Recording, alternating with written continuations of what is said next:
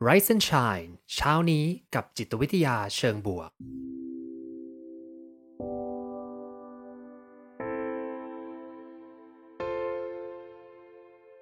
สวัสดีครับยินดีต้อนรับเข้าสู่พอดแคสต์เพื่อทุกท่านอยู่กับผมภูมิธีรพุทธปิติชัด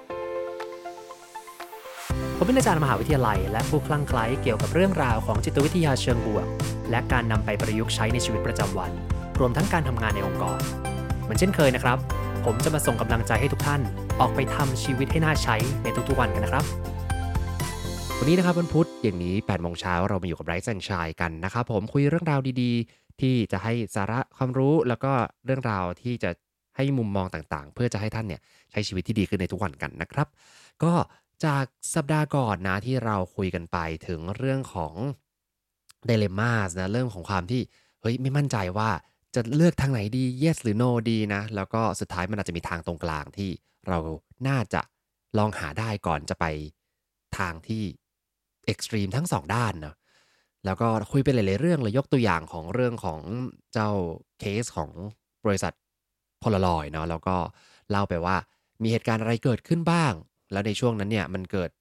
การตัดสินใจผิดพลาดยังไงทำให้ไม่สามารถที่จะคงบริษัทไว้ได้นะสุดท้ายก็ล้มละลายไปนะแล้วก็ครั้งที่แล้วเนี่ยจำได้ว่าได้คุยถึงเคสอีกเคสหนึ่งที่ผมตอนแรกจะเล่าในสัปดาห์ที่แล้วนี่แหละแล้วสุดท้ายมันไม่ทันนะก็เลยจะเอามาต่อกันเป็นเหมือนภาค2ในวันนี้นั่นเองนะครับผมส่วนใครที่สนใจฟังเรื่องที่ผ่านมานะหัวข้อเรื่องของ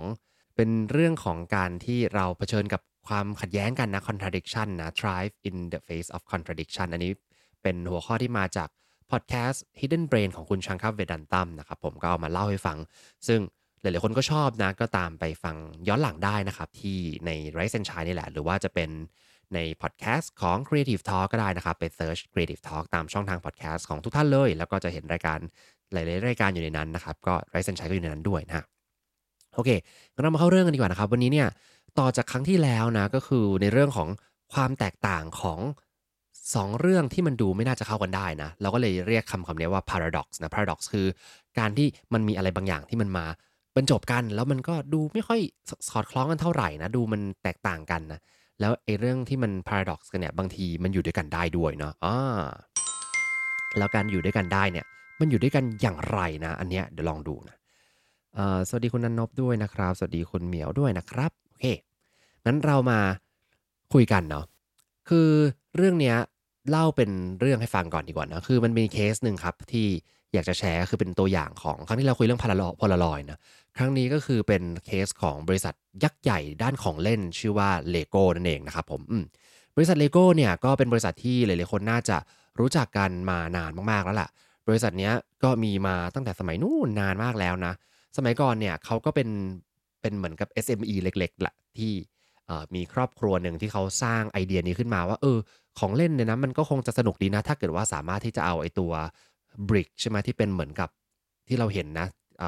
ตัวพลาสติกที่เอามาต่อกันเชื่อมกันแล้วก็สร้างเป็นสิ่งต่างๆขึ้นมาตอนแรกๆก็คงคิดแค่ว่าทำเป็นเหมือนกำแพงแล้วก็ตกแต่งทำเป็นตึกขึ้นมาอย่างนี้นะเมื่อก่อนเนี่ย LEGO เนี่ยเขาจะมีตัว brick นะครับประมาณแค่5สีเท่านั้นเองนะก็ผมจำไม่ได้ว่าสีอะไรนะจะมี5สีนะแล้วก็ใช้ไอ้5สีหลักเนี่ยเป็นสีที่ขายของ LEGO มาตลอดระยะเวลานานมากๆเลยนะไม่ยอมเปลี่ยนแปลงอะไรสักทีเนี่ยแต่หลังจากที่คนเริ่มมารู้จัก LEGO มากขึ้นนะครับผมก็เป็นการ take over ตลาดประมาณ80%ของ market share ของเล่นที่เรียกว่าเป็นของเล่นแนวก่อสร้างแล้วกันเนาะของเล่นแนวก่อสร้างมันก็จะมีของเล่นหลายแนวของเล่นแนวก่อสร้างเนี่ยจะแบบว่าอะไรปั้นทรายเหรอปั้นดินน้ำมันอะไรอย่างเงี้ยนะแต่ว่าเจ้าตัว LEGO เนี่ย80%ของ market share เลย จำได้ว่าตั้งแต่สมัยผมเด็กๆนะก็เติบโตมาพร้อมกับ LEGO นะใครที่เล่น LEGO ตั้งแต่เด็กๆก็สามารถที่จะแชร์กันได้นะจำได้มีเคสของตัวเองก็คือสมัยก่อนเวลาเล่น LEGO เสร็จเราก็จะคือมันเป็นของเล่นครั้งเดียวนะครั้งเดียวเพราะว่าเราไม่แกะออกมาแล้วเราก็ปิดกลับเข้าไปนะก็เล่นครั้งเดียวเสร็จปุ๊บต่อแล้วก็เราก็จะโยนคู่มือทิ้งจริงๆกดผิดคู่มือเนี่ยเราก็จะไม่ได้ทิ้งเก็บไว้เพราะว่าบางทีมันก็จะเป็นตั้งๆแล้วก็จะรกนะคราวนี้พอต่อมาเป็นชิ้นเนี่ยเสร็จแล้วก็จะไปวางบนชั้นแล้วผมจำได้เลยว่ามีเหตุการณ์ครั้งหนึ่งนะสมัยเด็กๆก็คือว่าอ่าชั้นเนี่ยมันเป็นชั้นกระจกแก้วที่ เป็นชั้นวางเขาจะยึดไว้ด้วยตัวหมุดนะตัวแต่ละชั้นเนี่ยแล้วคราวเนี้ยเหมือนตอนเด็กๆเนี่ยก็ไปปีนหาเรื่องนะไปปีนไอ้ชั้นเนี่ยแล้วชั้นมันก็เป็นเลโก้เรียงกันเต็มไปหมดเลยเนาะเสร็จแล้วพอลื่นชั้นกระจกก็หล่นลงมาแล้วเลโก้ทั้งตู้ก็เทกระจาดลงมานะ แล้วก็หล่นลงมากองรวมกันนะมองกลับไปก็คือก็ดีที่เราไม่บาดเจ็บนะแต่ตอนนั้นก็รู้สึกว่าอ้าวซวยละเพราะว่าเจ้าเลโก้เหล่าเนี้ยเราก็ไม่สามารถที่จะต่อมันกลับไปได้แล้วนะเพราะว่าไม่มีคู่มือแล้วนะแล้วมันก็เทกระจาดรวมกันสุดท้ายก็เลยอาจจะไม่รู้เกิดอะไรขึ้นนะก็คงเขี่ยๆมากองรวมกันก็เป็นซากเลโก้ไปนะ อันนี้ก็เป็นความทรงจำของผมกับเลโก้นะคือมีมานานมากๆแล้วก็สมัยก่อนมันก็จะเป็นแค่ต่อแบบสนุกธรรมดาเป็นไม่ได้มีรูปแบบที่ซับซ้อนแบบทุกวันนี้นะแล้วก็ตอนที่เชื่อว่ามันมีอยู่ตั้งแต่สมัยก่อนที่ผมเด็กๆแล้วนะก่อนที่เกิดอีกนะน่าจะมีมานานมากๆแล้วก็มีความซิมเพิลมากกว่าในยุคที่ผมเล่นตอนแรกๆนะคราวนี้กลับมาที่เรื่องราวของบริษัทเลโก้กันนะเขาก็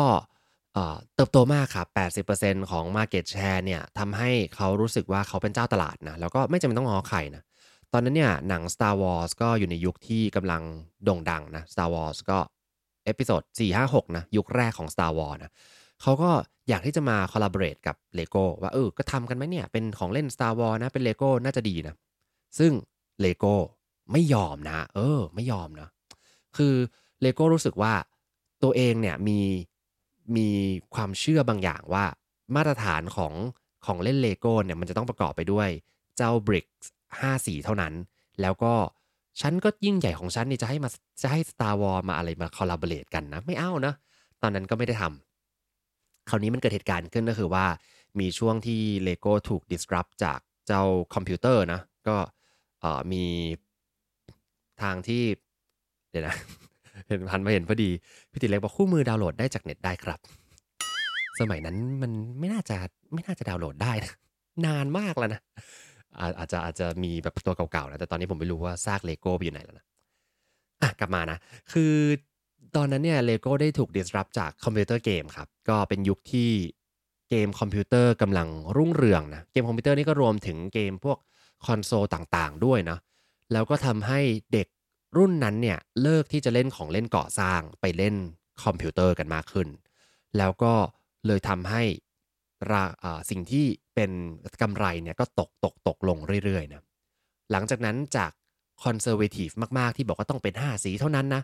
ก็เลยเหวี่ยงไปอีกข้างใครที่จำได้เรื่องที่ผมเล่าให้ฟังสัปดาห์ที่แล้วนะผมจะบอกว่าเวลาที่เราจะตัดสินใจ2เรื่องใช่ไหมครับมันจะมี yes and no ใช่ไหมเราจะไปทางoption A หรือ option B ดีนะแล้วเวลาที่เราตัดสินใจว่าฉันจะไป option A แล้วเนี่ยเราก็จะมักไป extreme เลยนะไปให้มันสุดเอาทุกอย่างทั้งนั้นนะแล้วพอเราสักพักเรารู้สึกว่าเฮ้ย option A เนี่ยมันผิดเช่นลงทุนไปแล้วนะ extreme มากเลยแล้วรู้สึกว่ามันผิดสิ่งที่เราจะทำเนี่ยเราจะไม่ได้กลับมาตรงกลางนะคนส่วนใหญ่ที่จะทำจะพยายาม over correct ก็คือวิ่งกลับไปที่ option B ที่บอกว่าในเมื่อ A มันผิดเนี่ย B ต้องถูกแน่นอนก็เลยจะวิ่งกลับไปแล้วก็พยายามจะไป extreme ด้าน B แทนนะกลายเป็นไม่ดีทั้ง2อย่างก็คือคุณเวนดี้สมิธเนี่ยที่เป็นผู้ศึกษาเรื่องของ paradox เนี่ยเขาบอกว่าเราอะมักที่จะทำตัวเหมือนเป็นลูกตุ้มเนาะเป็น wrecking ball ก็คือเราจะวิ่งจาก option A ที่คิดว่าใช่แล้วสุดท้ายพอเรารู้สึกว่ามันไม่ใช่ก็จะวิ่งกลับไปที่ option B แล้วมันก็ทำลายทุกอย่างเต็มไปหมดเลยนะครั้งที่แล้วเล่าถึงเรื่องของคุณเวนดี้ที่เขาพยายามจะพาลูกเข้านอนนะจำไม่ได้ว่าเล่าไปหรือยังนะพาลูกเข้านอนแล้วก็เมื่อก่อนใช้วิธีว่าไม่เป็นไรนะนอนกี่โมงก็ได้นะก็คือ option A ใช่ไหมหลังจากนั้นพอบอกว่าเฮ้ยตอนนี้เนี่ยลูกเริ่มงี่เง่าแล้วเริ่มแบบว่างอแงแล้วนะนอนกี่โมงก็ได้เริ่มนอนดึกเริ่มก็เลยเปลี่ยน approach ว่าฉันจะไม่ชิลอีกต่อไปแล้วฉันจะ strict กับเธอนะ2 ทุ่ม3 ทุ่มต้องนอนล็อกห้องแล้วก็เด็กก็ร้องไห้จนหลับไปนะก็คือเป็น wrecking ball นะเปลี่ยนจากทิศทางที่ไปทาง A ที่ชิลมากเลยอะไรก็ได้วิ่งไป B คือ strict มากเลยนะสุดท้ายมันกลายเป็นในระหว่างทางเนี่ยสิ่งที่เกิดขึ้นคือทุกอย่างพังพินาศไปหมดเลยนะเป็น wrecking ball คราวนี้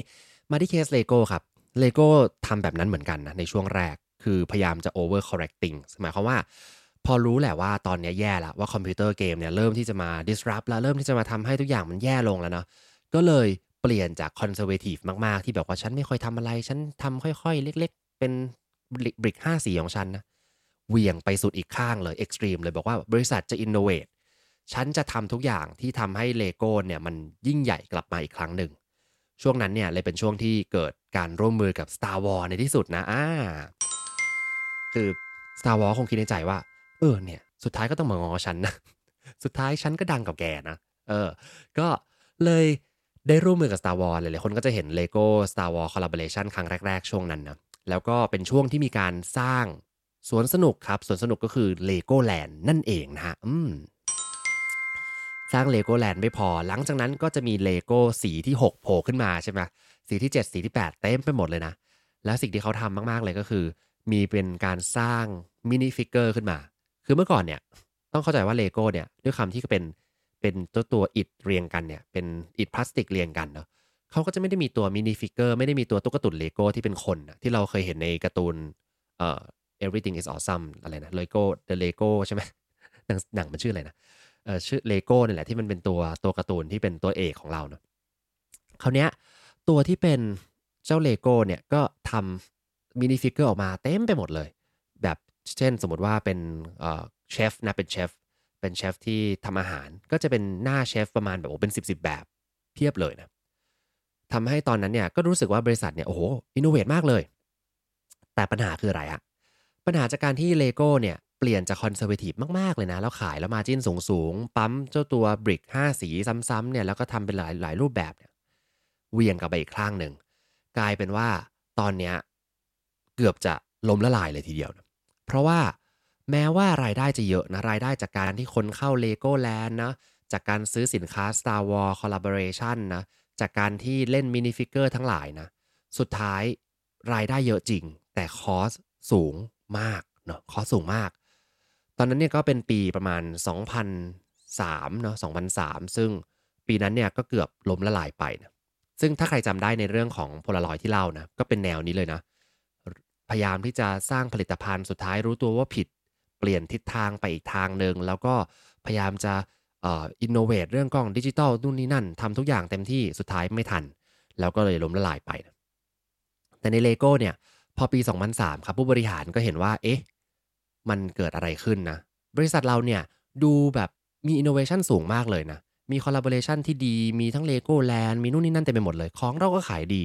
ทำไมสถานการณ์มันแย่ขนาดนี้นะสุดท้ายเขาเลยหันกลับมามองออปชันตรงกลางครับก็คือไม่ได้ไปสุดโต่งด้าน A ที่แบบคอนเซอร์เวทีฟมากๆเลยนะแล้วก็ไม่ได้เป็นสุดโต่งเรื่อง B ที่แบบอินโนเวทีฟสุดๆเลยนะเลยพยายามจะมาหาเส้นที่มันเชื่อมตรงกลางอาจจะไม่ได้กลางเป๊ะอาจจะแบบค่อนไปทาง B เล็กน้อย A นิดหน่อยอะไรอย่างนี้นะสเกลดาวลงมาครับสุดท้ายเขาสร้าง discipline ขึ้นมาสร้างความการควบคุมราคาบางอย่าง สร้างวิธีการที่จะออกผลิตภัณฑ์ใหม่ๆไม่ใช่อยู่ดีก็ออกขึ้นมาได้มันต้องมีกระบวนการบางอย่างเขาบอกว่าตัวเขาเองเนี่ยเป็นทั้ง both creative and discipline both creative and discipline หมายความว่าเขาเนี่ยมีทั้งความคิดสร้างสรรค์มากๆเลยแล้วก็มี discipline ด้วยนะก็คือมีความมีมาตรฐานมีรูปแบบมีระเบียบบางอย่างที่ทำให้มันอยู่ด้วยกันได้ก็เลยเป็นที่มาของหัวข้อนี่แหละที่ผมพยายามจะบอกว่าเป็น positive paradox นะเป็น2สิ่งที่มันดูไม่น่าจะอยู่ด้วยกันได้แต่เมื่อไรก็ตามที่เราสามารถจับมันมารวมกันเนี่ยมันสามารถสร้างสิ่งที่ดีในบริษัทสร้างสิ่งที่ดีในชีวิตของเพื่อนๆได้ด้วยนะอย่างในของ Lego เนี่ยคือเป็นความครีเอทีฟที่ดูแบบควบคุมไม่ได้ใช่ไหมโอ้ต้องแบบคิดอะไรใหม่ๆนู่นนี่นั่นไปหมดแต่ก็จะมีความดิสซิ p ลินด้วยคือมีขอบเขตของเขามีความที่ทำอะไรเป็นระบบระเบียบบางอย่างอยู่ด้วยกันซึ่ง2เรื่องนี้มันดูเป็น paradox นะดูเข้ากันไม่ได้แต่พอมาอยู่ด้วยกันแล้วปุ๊บมันก็ลงรอยกันได้ด้วยดีนี่นาเนาะหลังจากนั้นครับหลังจากเหตุการณ์ครั้งนั้นที่เกิดขึ้นเนี่ย Lego ก็ไม่ใช่แค่มองว่านี่เป็นบทเรียนครั้งสำคัญสำหรับบริษัทอย่างเดียวเขาได้ทำการเทรนผู้นำผู้บริหารที่จะขึ้นมาเป็นผู้บริหารองค์กรเนี่ยเขาแปะป้ายไว้เลยว่าสิ่งที่ผู้นำของ Lego ที่จะต้องเรียนรู้เนี่ยจำเป็นจะต้องเรียนรู้11เรื่องแต่11เรื่องเนี้ยเป็น11เรื่องที่เขาเรียกว่าเป็น paradox ก็คือเป็น2สิ่งที่มันดูไม่น่าจะเข้ากันได้แต่ผู้นำต้องเรียนรู้เรื่องนี้ให้ดีเหตุผลที่ผมตั้งหัวข้อนะการเป็นผู้นำที่ยอดเยี่ยมขึ้นเนี่ยครับผมจริงๆเราอาจจะต้องเป็นผู้นำที่เป็นเหมือน Lego นี่แหละคือเราจะต้องหา paradox ในสถานการณ์ต่างๆได้นะ เวลาผมไปคุยกับองค์กรต่างๆนะช่วงหลังๆนี้จะมีแบบก็เกิดจากเพื่อนๆนี่แหละคุยกันแล้วก็พยายามมีปัญหาในองค์กรอยากจะหาทางแก้เนาะซึ่งบางครั้งคำตอบผมเนี่ยที่จะช่วยเขาเนี่ยมันไม่ใช่เป็นคำตอบที่บอกว่าคุณต้องไปทาง A หรือทาง B นะแต่มันเป็นคำตอบที่ต้องให้บาลันซ์2เรื่องนี้ให้ได้อะซึ่งหลายๆครั้งเพื่อนๆหรือคนที่มาขอคำแนะนำก็จะขัดใจนะรู้สึกว่ามันไม่ได้คำตอบมันไม่เหมือนกับเวลาไปดูสมมุติว่า TikTok หรือว่ายูทูบหรือแม้แต่ฟัง Clubhouse Podcast เองก็ตามนะเฮ้ยมันดูมีคำตอบนะ1 2 3 4นะแต่ในชีวิตจริงเนี่ยคำตอบมันจะต้องเอามาบาลันซ์กันให้ได้11เรื่องที่เป็นเขาเรียกว่าเป็นเหมือนกับป้ายประกาศสิทธิ์นะป้ายประกาศสิทธิ์ที่ LEGO เนี่ยทำไว้แล้วก็แปะไว้ที่ห้องของพนักงานที่เป็นระดับ Manager ของบริษัท LEGO ทุกๆคนเลยนะ11เรื่องมีอะไรเดี๋ยวเล่าให้ฟังไปแล้วมันทำให้เรามองเรื่องความเป็นผู้นำได้ดีขึ้นยังไงบ้างนะครับผม11เรื่องนี้นะครับเรื่องแรกเลยก็คือต้องสามารถที่จะสร้างความสัมพันธ์ใกล้ชิดกับทีมงานของคุณได้แต่ก็ต้องสามารถเว้นระยะห่างได้เช่นกัน ก็คือไปใกล้ชิดแหละสนิทสนมเปิดใจเปิดความรู้สึกกันแต่ต้องเว้นระยะห่างได้ด้วยนะไม่งั้นเดี๋ยวสุดท้ายพนักงานรู้สึกว่ามันกลายเป็นเพื่อนกันไปแล้วไม่ใช่หัวหน้าลูกน้องนะ2เรื่องนี้ทำยังไงให้บาลันซ์ให้ดีนะเป็นผู้นำที่ดีสร้างความสัมพันธ์ที่ใกล้ชิดแต่สามารถสร้างระยะห่างได้นะอย่างที่2ครับต้องสามารถที่จะนำและสามารถที่จะตามได้นะผมแปลง่ายๆ แต่ผมชอบคำภาษาอังกฤษเขานะเขาบอกว่า to be able to lead and to hold oneself in the background คือบางครั้งตัดสินใจที่จะ step up ขึ้นมาบอกว่าเฮ้ยคุณจะต้องทำ1 2 3 4นะแต่บางทีก็ต้องถอยกลับมานิดนึงแล้วบอกว่าครั้งเนี้ยฉันจะอยู่ด้านหลังจะนั่งทับมือตัวเองไว้ไม่ทำอะไรนะหลายๆครั้งเวลาที่ไปคุยกับผู้บริหารในองค์กรนะก็จะพบว่าคนในองค์กรที่เป็นระดับผู้บริหารหลายๆคนเนี่ย struggle กับเรื่องนี้คือ บางทีไม่สามารถจะเอาตัวเองไปอยู่ในแบ็กกราวด์ได้ คือ lead มาทั้งชีวิตนำมาทั้งชีวิตมีไอเดียมีอะไร แต่ไอ้การที่ผู้นำเนี่ย lead ผู้นำเนี่ยพูดให้ไอเดียแนะนำต่างๆเนี่ยมันทำให้ผู้ตามเนี่ยเอาตัวเองเนี่ยหลบไปอยู่ในแบ็กกราวด์แล้วสุดท้ายก็คือทำหน้าที่ซัปพอร์เตอร์นะไม่ได้มีความเป็นผู้นำขึ้นมานะแล้วคนที่เป็นผู้บริหารก็จะบ่นว่าเนี่ยคนสมัยใหม่เนี่ยไม่มีความเป็นผู้นำเลยไม่สามารถที่จะจัดการอะไรในแบบที่ตัวเองต้องการได้นะ ผมก็จะพูดทุกครั้งเลยว่าต้องกลับมาดูตัวเองนะว่าเราเนี่ยเป็นคนที่สร้างให้เขาเป็นอย่างนั้นหรือเปล่านะเพราะฉะนั้นต้องสร้างสถานการณ์นี้ให้เกิดขึ้นได้ครับนำได้ในหลายๆครั้งแต่ต้องดึงตัวเองกลับมาตามให้ได้ด้วยนะอันนี้ข้อ2ไปเร็วๆกันแล้วกันนะครับ11ข้อนะข้อ3นะฮะบอกว่าต้องสามารถที่จะเชื่อใจทีมงานของท่านได้นะครับแต่ก็ต้องสามารถที่จะเปิดตาไว้ข้างหนึ่งนะปิดตาข้างเปิดตาข้าง แล้วลองค่อยๆมองดูว่ามันเกิดอะไรขึ้นเนาะบางทีเชื่อใจไว้ใจได้แหละแต่ว่าอย่าปล่อยทุกอย่างเลยต้องคอยมอนิเตอร์ด้วยว่าเฮ้ยบางทีมันอาจจะมีอะไรผิดพลาดเกิดขึ้นนะเฮ้ยบางคนอาจจะแบบว่าหละหลวมทิ้งงานหรือเปล่านะแม้ว่าเราจะเชื่อใจเขาแหละแต่อาจจะต้องแบบคอยดูด้วยนะเห็นไหม2เรื่องมันดู paradox กันนะแต่ก็ไปด้วยกันได้อย่างที่4ครับเขาบอกว่าให้อดทนนะแล้วก็ต้องรู้ด้วยว่าจะทำงานต้องรู้ว่าสิ่งต่างๆในองค์กรเนี่ยมันมีกระบวนการทำงานอย่างไรบ้างนะคือนอกเหนือจากความคือพูดง่ายๆว่าต้องรู้และไม่รู้ในเวลาเดียวกันนะคือบางครั้งเนี่ยสามารถที่จะเข้าใจทั้งกระบวนการเลยว่าจากดีพาร์ตเมนต์นี้นะข้อต้องไปดีพาร์ตเมนต์ไหนต่อนะสิ่งที่เป็นพรอดักต์ที่ต้องทำหรือเซอร์วิสที่ต้องทำให้เกิดขึ้นนะมันจะต้องมีกระบวนการอย่างไรบ้างแต่บางครั้งก็ต้องยอมอดทนที่จะไม่ต้องรู้ทุกเรื่องก็ได้เพราะว่ามันไม่สามารถที่จะรู้เรื่องทุกเรื่องในกระบวนการในองค์กรโดยเฉพาะองค์กรใหญ่ๆนะ ต้องฝึกที่จะไม่รู้บ้างนะแต่ก็ต้องรู้ในส่วนที่ควรจะรู้นะอันนี้2เรื่องที่ไม่เข้ากันแต่ก็ต้องไปด้วยกันอันที่5นะครับต้องสามารถที่จะผลักดันมุ่งเป้าหมายของฝ่ายตัวเองทีมงานตัวเองอยู่ในใจให้ชัดนะและอีกส่วนหนึ่งคือต้องมองเป้าหมายของทั้งองค์กรด้วยคือต้องเป็นเหมือนพนักงานขององค์กรที่ดีด้วยนะอันนี้ผมมีเคสส่วนตัวเหมือนกันนะ ที่อาจจะเคยคุณว่าเคยเล่าหรือเปล่าไม่แน่ใจคือสมัยก่อนเนี่ยเป็นตอนนั้นเป็นเขาเรียกว่าอะไรเป็นนายกสโมสรฟังแล้วดูเป็นทางการนะอ่า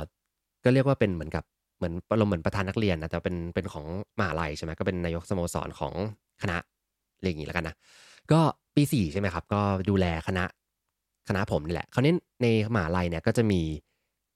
คณะเพียบเลยนะ20คณะสมมุติ คราวนี้เนี่ย มันก็จะมีผู้บริหารของส่วนกลางนะพูดง่ายๆว่าหลายๆคนอาจจะรู้จักแต่ในยุคนั้นเนี่ยผมเป็นสมมุติว่าเป็นนายกของคณะใช่ไหมก็คือเป็นประธานของคณะส่วนประธานของจุฬาเนี่ยนายกของจุฬาเนี่ยก็คือเพื่อนของผมซึ่งหลายๆคนรู้จักแน่นอนคือคุณสานนท์นั่นเองนะคุณสานนท์ที่เป็นรองผู้ว่าของกรุงเทพณตอนนี้นะก็พูดง่ายๆว่าเขาทำงานระดับมหาลัยนะผมทำงานระดับคณะนะก็เลยรู้จักกันตอนนั้นคราวนี้มันก็จะมีเหตุการณ์หลายๆเหตุการณ์ที่มีกิจกรรมชนกันเช่นคณะก็ต้องจัดกิจกรรมนะแล้วก็จุฬาใหญ่ก็ต้องจัดกิจกรรมนะคราวเนี้ยผู้บริหารที่ดีต้องทำยังไงนะก็ต้องคิดว่าเป้าหมายคณะฉันก็ต้องมาก่อนนะแต่เราเนี่ยก็เป็นส่วนหนึ่งของมหาลัยส่วนใหญ่เหมือนกันเพราะฉะนั้นน่ะจะต้องมองให้เห็นภาพใหญ่ด้วยซึ่งบทเรียนเนี้ยผมไม่เข้าใจตอนแรกนะผมรู้สึกว่าเอ้ยก็เราเป็นผู้นำของพื้นที่ตรงเนี้ยเราจะไปสนใจของส่วนจุฬาใหญ่ทำไมนะอันนี้พูดจากประสบการณ์เลยนะเราจะไปสนใจของส่วนกลางทำไมก็เหมือนกันสมมุติว่าท่านเป็นผู้บริหารองค์กรที่อยู่ในทีมหนึ่งเช่นอยู่ในฝ่าย marketing อย่างงี้นะเฮ้ยก็ไม่ต้องสนใจขององค์กรใหญ่ก็ได้นะเราก็ทำของเราเต็มที่ตามเป้าหมายตาม KPI ของเรานะแล้วก็เราก็รู้สึกว่านี่เป็นพื้นที่ของเราเป็นคอมมิวนิตีของเราในองค์กรใหญ่เนี่ยมันไม่ได้เป็นคอมมิวนิตีของเราเลยนะ จนกระทั่งวันนั้นมีเหตุการณ์ที่เกิดการกิจกรรมชนกันก็คือผมต้องไปสัมมนานะก็คือเป็นสัมมนาของคณะที่จะพาน้องๆที่เป็นผู้นำนักศึกษาเนี่ยเข้าไปจัดกิจกรรมร่วมกันเพื่อจะเตรียมกิจกรรมของปีหน้านะซึ่งผมก็คือต้องดูแลทั้งโครงการเลยคราวนี้วันมันชนกันกับสัมมนาของส่วนกลางสัมมนาส่วนกลางที่ท่านรองผู้ว่าสานนท์เป็นคนจัดนี่แหละก็เลย เลือกคณะแน่นอนนะผมเลือกส่วนงานของผมก่อนไม่ได้เลือกภาพใหญ่ไม่ได้เลือกองค์กรพูดง่ายๆเลือกดีพาร์ตเมนต์ไม่ได้เลือกองค์กรจนอาจารย์ที่ปรึกษาที่เป็นคนดูแลเนี่ยอาจารย์ก็เป็นผู้ดูแลฝ่ายงานของผมนะวันคือกิจกรรมมันชนกันประมาณวันที่2วันที่สอาจารย์ก็เลยบอกว่างั้นไปวันที่3ผมก็บอกเฮ้ยผมไม่อยากไปวันที่2ผมอยากจะผูกสายสิญจน์แบบผูกข้อมือน้องๆก่อนแล้วค่อยไปอาจารย์บอกไม่ได้เราต้องไปส่วนกลางเพราะว่าเราเป็นส่วนหนึ่งของภาพใหญ่ ผมก็งอแงนะแต่อาจารย์บอกว่ามาขึ้นรถตู้ก็คือนั่งรถตู้ข้ามจากรู้สึกตะวันตกไปตะวันออกสักอย่างข้ามเขาไปจำไม่ได้ว่าจากที่ไหนไปที่ไหนนะสุดท้ายก็คืออาจารย์จับมัดมือผมแล้วก็พาไปนั่งไปด้วยกันก็มีคนขับรถตู้มีผมมีอาจารย์นะแล้วก็ลากไปส่งที่สัมมนาของอีกที่หนึ่งสัมมนาของส่วนกลางแล้วก็ไปแนะนำว่าเนี่ยมาแล้วพามาส่งนะเหมือนพาแบบว่าเด็กดื้อไปส่งก็ไปถึงครับซึ่งเหตุการณ์นั้นเป็นสิ่งที่ผมได้เรียนรู้มากเลยแล้วเป็นสิ่งที่ผมรู้สึกขอบคุณอาจารย์มากเลยเพราะว่าทำให้ผมรู้จักกับเพื่อนๆในระดับมหาลัยนะหลายๆคนที่ตอนนี้กลายเป็นเพื่อนสนิทกันแล้วก็ยังพูดคุยกันอยู่ถึงทุกวันนี้นะทำให้รู้สึกว่าจริงนี่เป็นบทเรียนของ leadership ที่สำคัญมากเลยว่าบางทีเนี่ยเราอยู่กับฝ่ายงานของเราสนิทกับเราทีมของเราที่เราปั้นมากับมือเรารักเขาเราอยากจะพัฒนาเขาต่อเราอยากจะโฟกัสตรงเนี้ยแต่บางทีเราลืมมองภาพใหญ่ไป ซึ่งภาพใหญ่เนี่ยอาจจะไม่ต้องไปทุ่มเทแบบตลอดเวลาแต่เราต้องไม่ลืมมองด้วยว่าเราก็เป็นส่วนหนึ่งขององค์กรโดยรวมเช่นกันเพราะฉะนั้น paradox 2เรื่องเนี่ยครับต้องไปด้วยกันให้ได้แม้ว่าบางทีมันมีเรื่องที่ขัดกันนะเราจะต้องสามารถที่จะหาวิธีการเหมือนที่อาจารย์ผมทำนะก็ไหนๆก็ขัดกันวันหนึ่งใช่ไหมงั้นอยู่ไปเลย2วันแรกแล้วเดี๋ยวคืนวันที่2เนี่ยเดี๋ยวพาไปอีกที่หนึ่งให้ไปอยู่กับภาพใหญ่ด้วยนะอันนี้ก็เป็นข้อที่5นั่นเองครับอ่ะ ไปต่อกันเร็วๆนะหลังจากนั้นครับข้อที่6อันนี้มาจากอีกทีหนึ่งมาจากเป็นเขาเรียกว่าเป็นประกาศสิทธิ์ของพนักงานเลโก้ที่เป็นระดับ Manager นะที่เขาไปแปะไว้ตามกำแพงของพนักงานนี่แหละเป็น Paradox 11เรื่องนะครับที่จะทำให้คุณมองเรื่องผู้นำที่ดียิ่งขึ้นข้อที่6นะครับคือมองถึงเรื่องการวางแผนในการทำงานของคุณนะครับก็คือต้องมีการวางแผนเวลาแหละมีการทำ time blocking หรืออะไรก็ว่ากันไปนะแต่สุดท้ายต้อง flexible ด้วยนะก็คือมีแผนชัดเจนเลยแต่ต้องยืดหยุ่นด้วยบางทีจะต้องยอมเปลี่ยนได้ด้วยนะไม่ใช่แบบแผนมาเป๊ะๆๆเลยแล้วเปลี่ยนไม่ได้นะอันนี้ก็อาจจะทำให้เสียโอกาสต่างๆไปได้ข้อที่7นะครับข้อที่7ก็คือต้องสามารถที่จะเอ่อสื่อสารมุมมองของเราไปได้นะคือกล้าที่จะพูดกล้าที่จะสื่อสารมุมมองแต่บางครั้งก็จะต้องสามารถที่จะเขาเรียกว่ามีทักษะทางการทูตนะ diplomatic ก็คือบางครั้งก็อาจจะไม่ต้องพูดตรงๆอาจจะไปพูดอ้อมๆไปกระซิบกันแบบหลังไมค์ไปคุยกันนอกรอบก่อนที่จะมีการมาคุยในที่ประชุมใหญ่นะต้องเลือกสถานการณ์ดีๆว่าบางครั้งเนี่ยอันไหนสำคัญกว่ากันนะในการที่จะพูดตรงๆในที่ประชุมเลยหรือไปรอพูดอ้อมๆทีหลังนะ ข้อที่8ครับข้อที่8คือผมชอบข้อนี้มากเขาบอกว่า to be a visionary and to keep one's feet on the ground นะก็คือต้องมีวิสัยทัศน์พอมีวิสัยทัศน์เราพูดเหมือนการมองไปข้างหน้าเป็นเหมือนการบินไปในแบบทิศทางไกลๆข้างหน้าไปในท้องฟ้านะ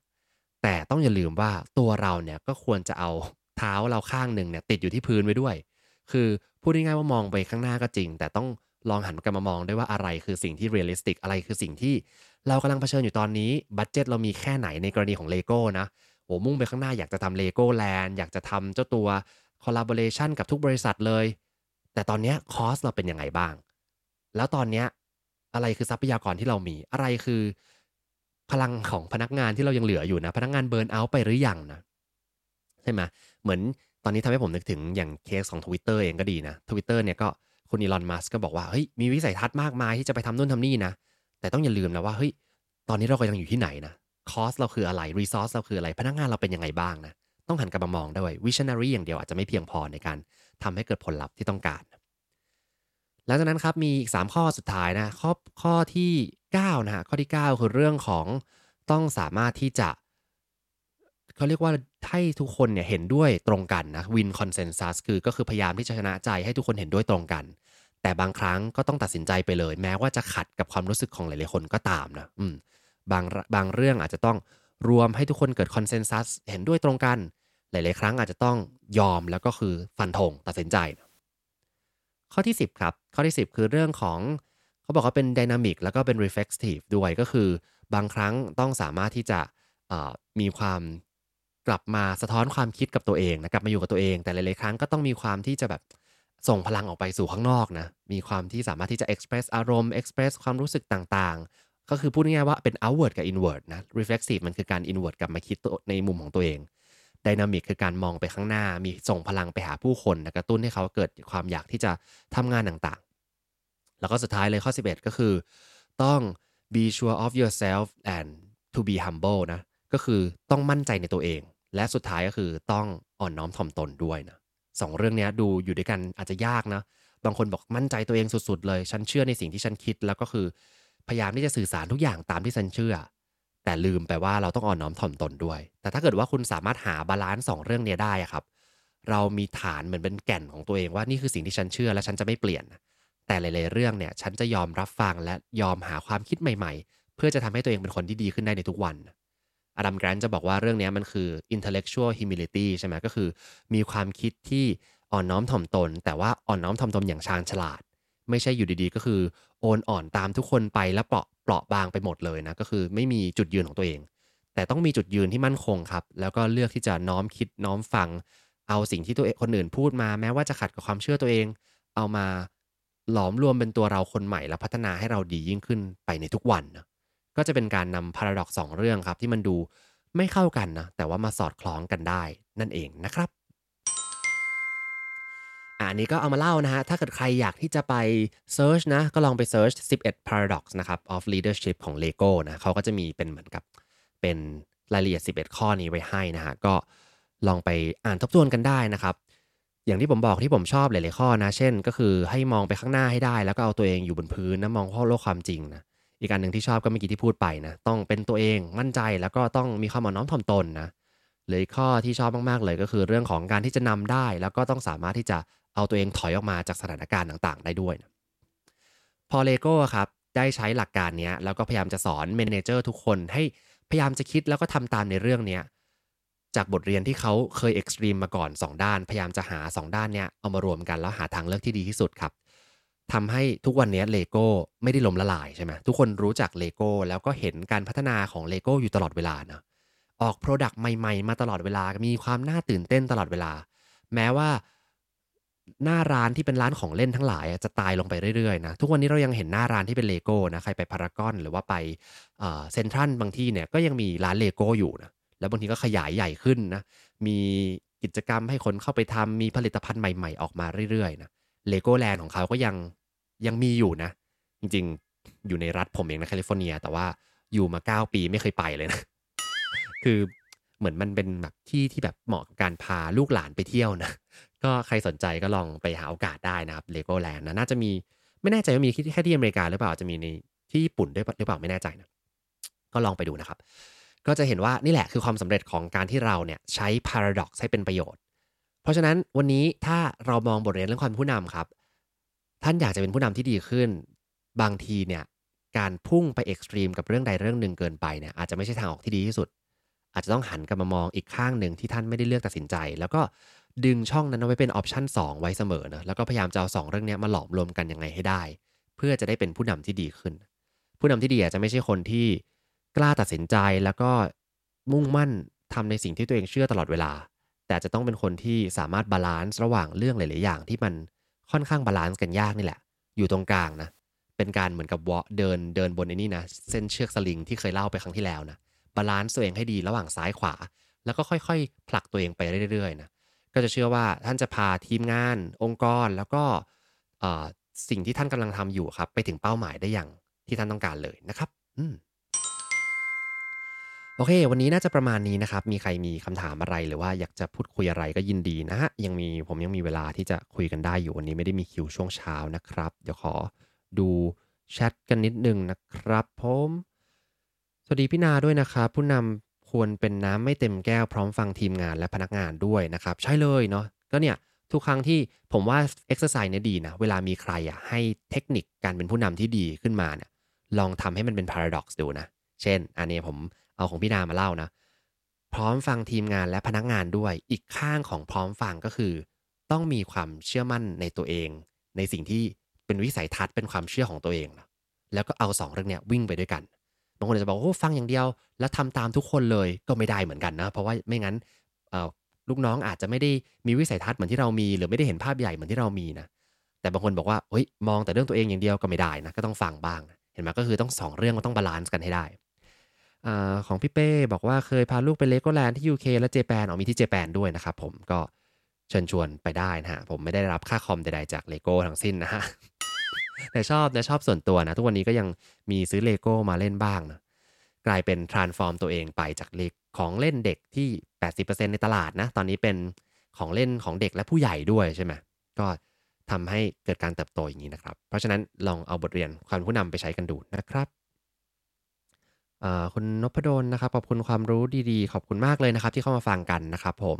ใครอยากจะฟังเรื่องราวอย่างนี้ก็มาทุกคนพุธได้นะครับทุกคนพุธตอน8โมงถึงประมาณเนี้ยครับ8โมงครึ่งคุยกันในไร้แอนชัยผมจะเอาเรื่องราวเกี่ยวกับเรื่องจิตวิทยาองค์กรจิตวิทยาเชิงบวกนะครับอะไรเลยเรื่องที่ทำให้ชีวิตมุมมองการทำงานการใช้ชีวิตต่างๆเนี่ยมันยกระดับไปดียิ่งขึ้นนะเป็นเหมือนต้นไม้ที่เติบโตขึ้นไปในทุกๆวันนะครับและใครที่อยากจะฟังย้อนหลังเนี่ยเรามีไร้แอนชัยมาตอนนี้ถ้าเป็นพอดแคสต์ก็น่าจะ170กว่า EP แล้วเนาะแต่ถ้าเป็นใน Clubhouse ก็ฟังย้อนหลังได้ตลอดนะครับผมพยายามจะอัพพอดแคสต์เรื่อยๆแต่ว่าบางทีก็ติดธุระจริงๆขออภัยนะก็ฟังย้อนหลังแล้วก็ให้คอมเมนต์ติชมกันได้เลยนะครับผมแล้วก็ใครอยากที่จะจ้างงาน ก็สามารถที่จะจ้างงานได้นะครับไม่ว่าจะเป็นไปทอล์กตามองค์กรนะครับทำเวิร์กช็อปหรือว่าจะทำโคชชิ่งเซสชั่นเป็น Executive Coaching ได้หมดเลยนะครับบริการทุกระดับประทับใจนะ นี่